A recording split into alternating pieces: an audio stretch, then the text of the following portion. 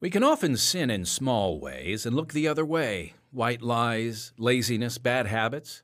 But like a vine, these sins can start small, and before you know it, they can cover the entire wall. So what happens when these small transgressions turn into a lifetime of running from the consequences? Let's get into it. Hello, friends. Welcome to the Unshackled Audio Drama Podcast, where we share the gospel of Jesus Christ through the art form of audio drama. Yes, and that includes sound effects. We do this by using true life stories of real people. Just a heads up, the story in this week's episode contains some scenes that, well, might not be appropriate for younger viewers, so parental supervision is advised. I'm Timothy Gregory, and I've got a question for you. Does your sin control you? Sin is a slippery slope, and it can often start small, grow, and end up hurting you and others in your life. Many times it isn't realized as a problem until, well, it seems you're too far gone. So how do you tell when you start to slide? How can you tell if sinful desires are the ones calling the shots in your life? That's what we'll be looking at in this week's Unshackled Audio Drama Podcast. We've all dug ourselves into a hole before. Sometimes it's something small, like ditching plans with a friend because you were sick, only to run into them at the grocery store.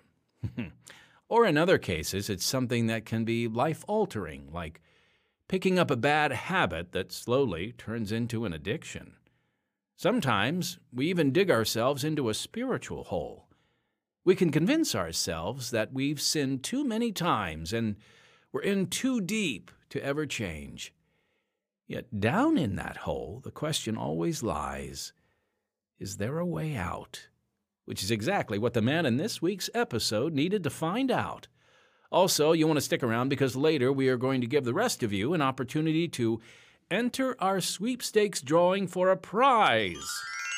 No, it's not a cash prize, but it is a prize. And I think it's a prize that you are really going to like if we draw your name. But first, let's get to it, folks. The classic true story of Harold Sullivan, Part 1.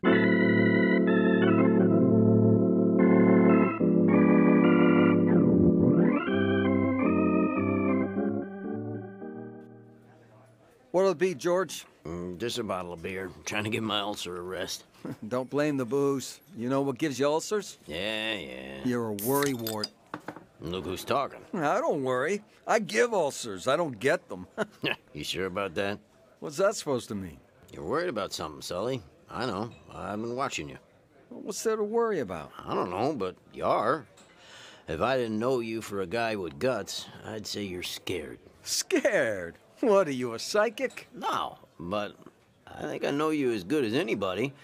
What's got you worried, Sully? All right. We've been pretty good friends, George. You heard anything about a takeover in this part of the state? You mean by the mob?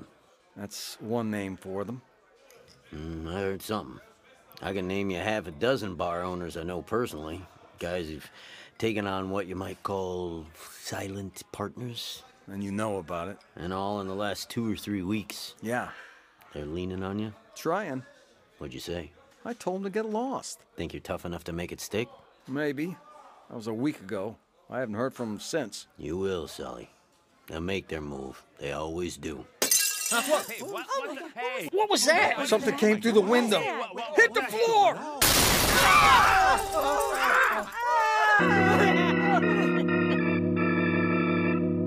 The bomb thrown through the tavern window put the proprietor and several customers in the hospital.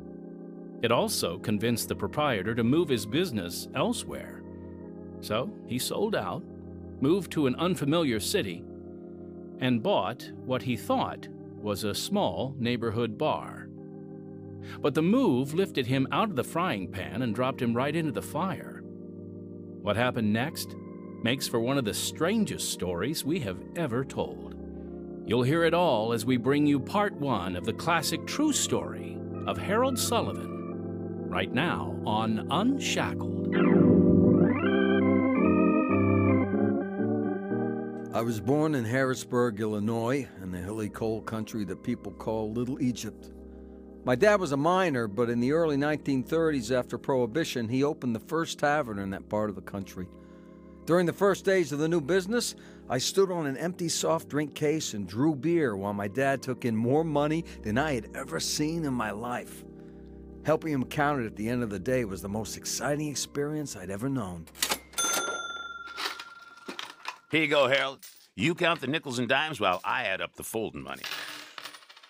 When I think of all those years I dug coal for a few measly bucks a day. 10, 20, 30, 40, 50, 60... Whoa, that's no way to count. Take 'em two at a time. 20, 40, 60, 80, $1. Now, after you get good at that, take 'em four at a time. But always keep close track, son. This is our lifeblood. We got big money coming in. If you're gonna make it big, you've got to learn to keep track of it. Happy days are here again, kid. 20, 40, 60... Money was my dad's god. By the time I went into high school, it was my god, too.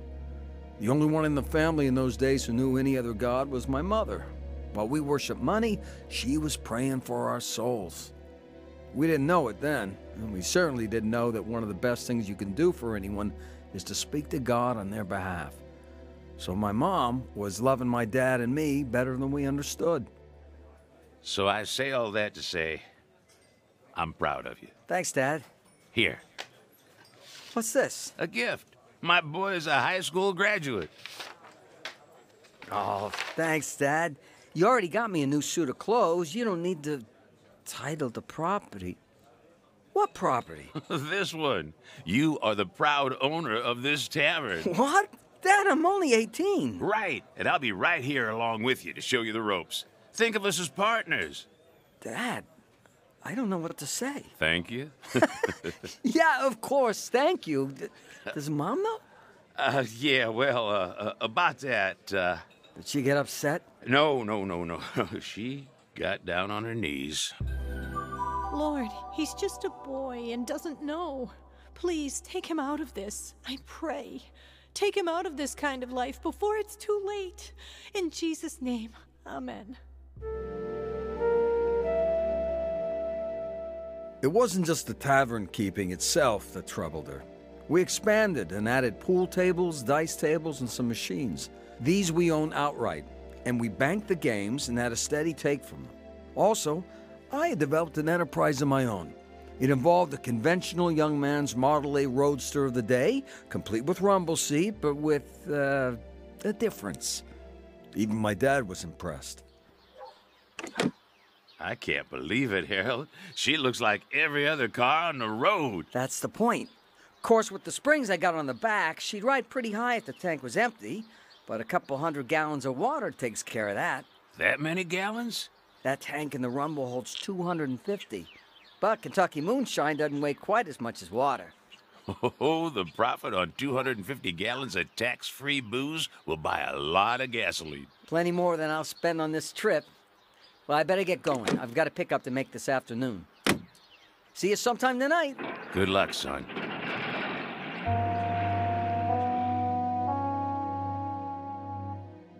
The rig looked so convincing that I didn't bother with back roads. I moved my cargo on the highways and usually made it back sometime during the night of the same day I started out. Sometimes, after I parked the car in the shed and would walk around the house to the door, I passed my mother's room and hear, Lord, he's headed for bad trouble and doesn't even know it. He won't listen to me. So I'm asking, take him away from all this. Please, Lord. In Jesus' name, amen. I'm not sure what connection my mother's prayers had with it, but when they drew the numbers out of the bowl for the draft lottery in 1940, I was holding the first number drawn. In December of that same year, I beat the draft by volunteering for what was supposed to be a year of service. But after many months of training, Pearl Harbor put an end to that one-year business. My last post in the United States was Fort Benning. From there, we shipped out to become a part of the invasion of North Africa that began on November 8, 1942. We landed at Casablanca and began driving east. At the Kasserine Pass, my company lost all but 3 men, and I was one of them. I was given a battlefield commission, The company was rebuilt and re-equipped, and we later made the Sicily landing. We went from Italy back to Africa, then to England. By that time, I had made captain. On D+1, we took our tanks ashore in the Normandy beachhead. We made it all with Patton's Third Army, including the Bulge. What's your fuel situation, Captain? Not good, sir. We can make maybe 10 miles. That's plenty! These Germans aren't gonna let us move that far anyway. About 1.5 miles will do fine right now. And you'd be lucky to do that. Later on, when we need it, maybe we'll get some fuel trucks. Yes, sir. Wish I had my old Model A. How in the world's that gonna help us now? I mean, if I had the whiskey tank on that old booze buggy full of gasoline, why, General, we could fuel a battalion. You just think of those German artillerymen as revenuers and see if you can move your company without their nailing you down. For some reason, General Oliver took a liking to me. He got me out of more trouble than I care to remember. He had the idea I was going to make the Army my career, but I disappointed him when I signed up for release from active duty in October of 1945. I went home to my tavern and right out of business when a local option vote turned my township dry. My mother's prayer answered again? Maybe, but I had no intention of getting out of a business that paid so well. I found another tavern in another city, bought it, moved my games and jukebox, and settled down to get rich. That lasted until the Korean War broke out in June of 1950. I was one of the first to be recalled, and when I reported for active duty, I found out why. Welcome home, Sullivan. General, sir, I didn't expect to see you. Yeah, and I didn't expect you to sign up to be a civilian behind my back. Yeah, sorry, sir. What are the odds that I get a sign here with you? Who do you think asked for your recall? The Korean War took me out of the tavern business for 3 years and 12 days. Maybe I should have stayed in the Army, because it was as a civilian that I told the people who wanted to muscle in on my business to get lost. That's when they threw the bomb in my tavern. When I got out of the hospital, I sold a place and looked for another one to buy, this time in Calumet City. It wasn't long before I learned I wasn't going to be safe from the efforts of others to muscle in. One day, a couple of guys came in and announced, "The mob wants to talk to you." They left, and a few minutes later, 2 well-dressed, cigar-smoking strangers came in and ordered drinks. And here's your whiskey sour and your highball. Let me know if you need... Sit down, Sullivan. Well, I've got... We want to talk business. All right. You got a nice little place here. Thanks. One thing we noticed, though, you got your own machines. Why? I've owned those for a long time. Had them in the last 2 places I've operated. So naturally, when I moved, I brought them along. Naturally. But see, we control all those things. You control my machines? Starting today. Now, we don't want you to lose your investment. So here's what we'll do. We'll buy the machines from you, so they'll belong to us. What about the take? We want to be fair to you, Sullivan, so we'll make you a deal. 60-40. It doesn't sound so fair to me. Why should I sell when I own the machines now and can keep all the profit? You served in the Army, right? Yeah. How'd you know that? Word gets around. You may remember an old saying in the Army that goes, "They can't make you do what they tell you, but they can sure make you wish you had." That saying applies here. You understand, Sullivan? Yeah, I get it. Good. You made a smart decision, partner. That was the beginning of an association that went much farther than I wanted. A decision that would eventually cause me to run for my life. Folks, we'll get back to Harold's story in just a moment, but first, I want to share a bit about how our ministry is able to bring hope to people all over the world. Unshackled is now in its 71st year of spreading the good news through powerful stories about real people. Our success is a result of God's blessing and the involvement of, supporters like you. When you contribute to Unshackled, it has a direct impact. Your support allows us to hire quality writers, talented actors, as you can hear, a skilled production team, and a devoted staff. Through your support, we're able to share Unshackled worldwide. So, in order to continue the work of spreading the gospel and allowing us to offer this program for free, won't you consider making a donation to Unshackled? It's really quite easy. All you need to do is click on the live link, if there's one where you're listening, or visit our podcast website at unshackledpodcast.org. That's unshackledpodcast.org, and then click the donate button. Or you can always write a check, Unshackled. We take checks. You mail that check to 1458 South Canal Street, Chicago, Illinois 60607. We thank you for your partnership in our ministry. And now, back to part 1 of the classic true story of Harold Sullivan. My deal over the machines in the tavern was the first step into a closer relationship with criminals. After that, each day brought another step, a closer relationship and greater danger. I don't get it. Are you not doing better than you were before? Yeah, I prospered, but I'm not sure it's really what I want. How could you say that?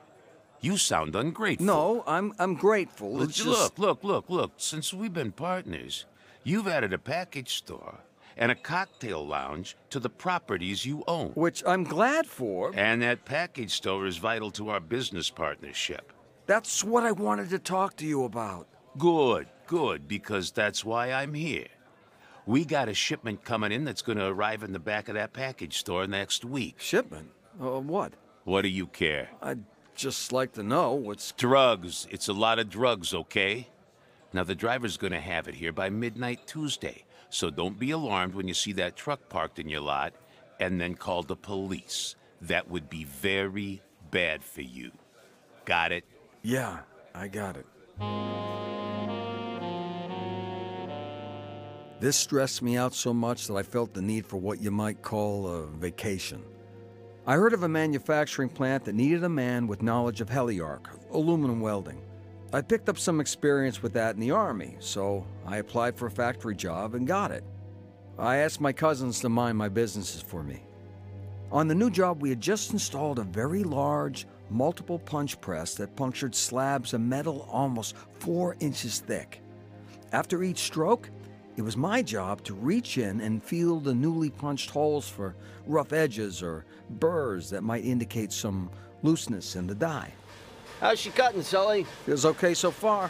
I'd get my head out from under if I were you. If that thing came down, it'd be quite a nutcracker. Yeah, thanks for mentioning it. Hey, here's a rough one. And maybe she needs a little adjustment. Look out!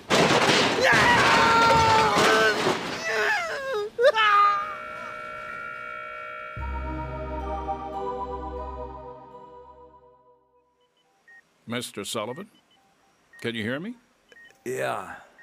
Hey, Doc. How you feeling? I felt better. Well, surgery does take it out of you. Yeah. Were you able to fix my arm?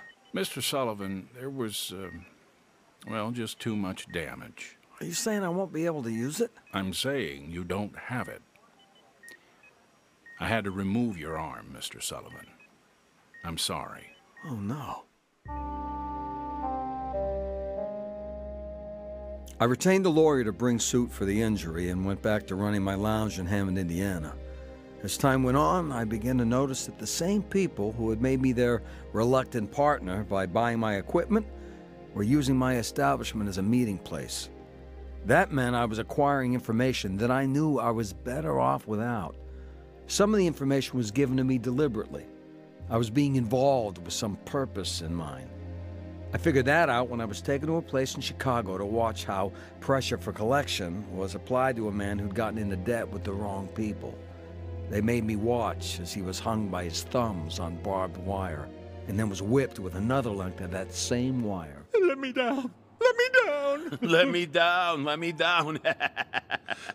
First, get this straight. You make your payment next week, all of it, and right on time. You don't like what's happening to you now? How you gonna like it when it happens to your wife and your daughter? Oh, no! I witnessed utter evil that night. Not long after that, I was invited to go by a chauffeur-driven car to a meeting in Chicago. The location was a luxuriously furnished apartment. At a conference table in the den sat 5 men. They wasted no time. Hey, you watched the little collection work the other day. That's right. It's a very profitable business. We control it. Right now, we need the right man to handle it for us in your area. Right, man? Pays $800 a week and fringe benefits. A Cadillac, An apartment. an unlimited clothing account. So, You're talking about me? of course. Well, I suppose it has some attractions, I'll admit. Yeah, there are other attractions. Show 'em the bedroom. Yeah, come with me. I'll show you more of the fringe benefits.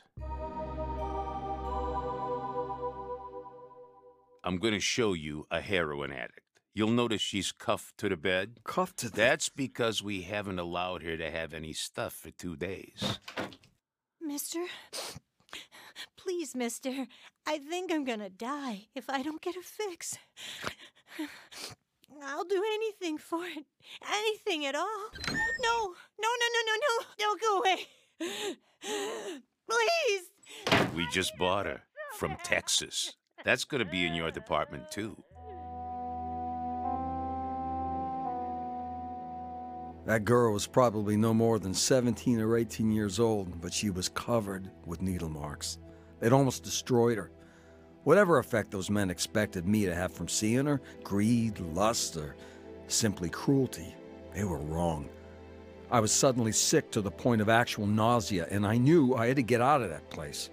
As I walked back to the conference table in the den, I hardly noticed the man beside me. I was remembering my mother and her prayers. Lord, take my son out of this terrible life he's leading. Please, take him out. In Jesus' name, amen. Well, Sullivan, now you know all the fringe benefits. What's your decision? Can you wait a little? I'll let you know. I see. You won't have another chance. Take 'em back where you got 'em. I knew my hesitation to take their offer put me in serious trouble. But on the long ride back to my own place, my mind hardly touched on those men at all. I was asking myself how I'd reached that point where anyone would even think that I was the right man for the proposal they had made me. I saw then where it had all led. Starting with a kid standing on a box and drawing beer for coal miners. I was sick of myself and sick of my way of life.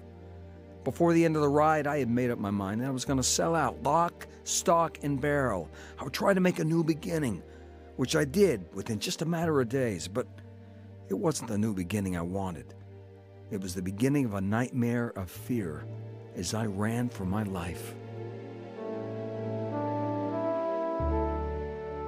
As much as you'd like to believe it, you don't have the spiritual upper body strength to pull yourself out of the hole you're in. If you feel like you're in too deep, maybe in an adulterous relationship, a drug addiction, even in that white lie that's snowballed out of control, you are never too far gone to stop, repent, and reach for Jesus' hand. Acts 3:19 says, "Repent ye therefore and be converted, that your sins may be blotted out, when the times of refreshing shall come from the presence of the Lord." When you repent and believe in Jesus, He doesn't just pull you out of the hole, He fills it in. Now, we love hearing from our listeners here on the Unshackled Audio Drama Podcast, so send us your questions, please, and we'll answer them here. It can be something you're curious about or just something you want to share with us. All you have to do is write us at podcast@unshackled.org or call and leave us a message at 312-281-1264. We'd love to hear from you. But in the meantime, here is a fact about Unshackled. Did you know that we have almost every episode of Unshackled archived? We have almost 3,673 of them since we started in 1950, including the physical copy of our first episode. We want these stories to live on to keep helping transform lives. Now, before we get to our sweepstakes drawing info, I just want to remind you to subscribe or like our Unshackled Audio Drama Podcast. You can even share it or tell a friend. We'd also love for you to review or rate our podcast. And don't forget to check out our other podcasts on this same platform, Unshackled Daily Devotionals and Unshackled in Person. We appreciate your input and involvement in our ministry. And again, please consider supporting us so we can freely offer quality Christian programming to the world. Okay, here's the prize for our upcoming sweepstakes contest, a beautiful wooden scripture plaque. And I believe the scripture on this particular plaque is Psalm 46:10, "Be still and know that I am God. I will be exalted in the earth." Folks, this is a gorgeous plaque, especially if you're looking for daily inspiration from Scripture. You will love this authentic and very unique wooden plaque. The plaque has been sawn from a tree branch or a log and cut in such a way to retain as much of the bark around the perimeter as possible. I didn't actually witness that happening, but I can assure you it did. It's been handcrafted around the natural character and the beauty of the wood that God created. So all you have to do to enter our Unshackled audio drama podcast sweepstakes drawing, that's a mouthful, is call 312-281-1264 or email podcast@unshackled.org and give us your name, phone number, and email. Your name, phone number, and email. The winner of this sweepstakes drawing for this beautiful scripture plaque will be announced on July 26th. But the deadline for entry is July 21st. The deadline for entry, July 21st. And next time... Sit down, Sullivan. Well, I've got... We want to talk business. We want to be fair to you, Sullivan, so we'll make you a deal. Harold Sullivan made the fatal mistake of going into business with the mob. It's a very profitable business. Right now, we need the right man to handle it for us in your area. Right, man? Pays $800 a week and fringe benefits. Show him the bedroom. Mister? Please, mister. No, don't go away. Please. We just bought her. That's going to be in your department, too. Can you wait a little? I'll let you know. You won't have another chance. When he drew the line with them at sex trafficking, he sparked their ire and went on the run to save his life. You're right about getting out of the country. Even then, they'll try and follow you. That's what I was thinking. Don't miss the second chapter of this exciting classic true story on the next Unshackled. Heard in part one of the classic true story of Harold Sullivan were Stephen Spencer, Mara Kate Burns, Dave Kappas, Michael Woolner, Gary Burketto, and Bill Ronsky. Original music and audio engineer Don Badorf. Sound effects Michael Woolner. Recording engineer David Pierczynski. Script Jack Odell and Timothy Gregory. That's it for this week's Unshackled audio drama podcast. So until next time, unless our Lord returns before then, I'm Timothy Gregory, your brother in Christ.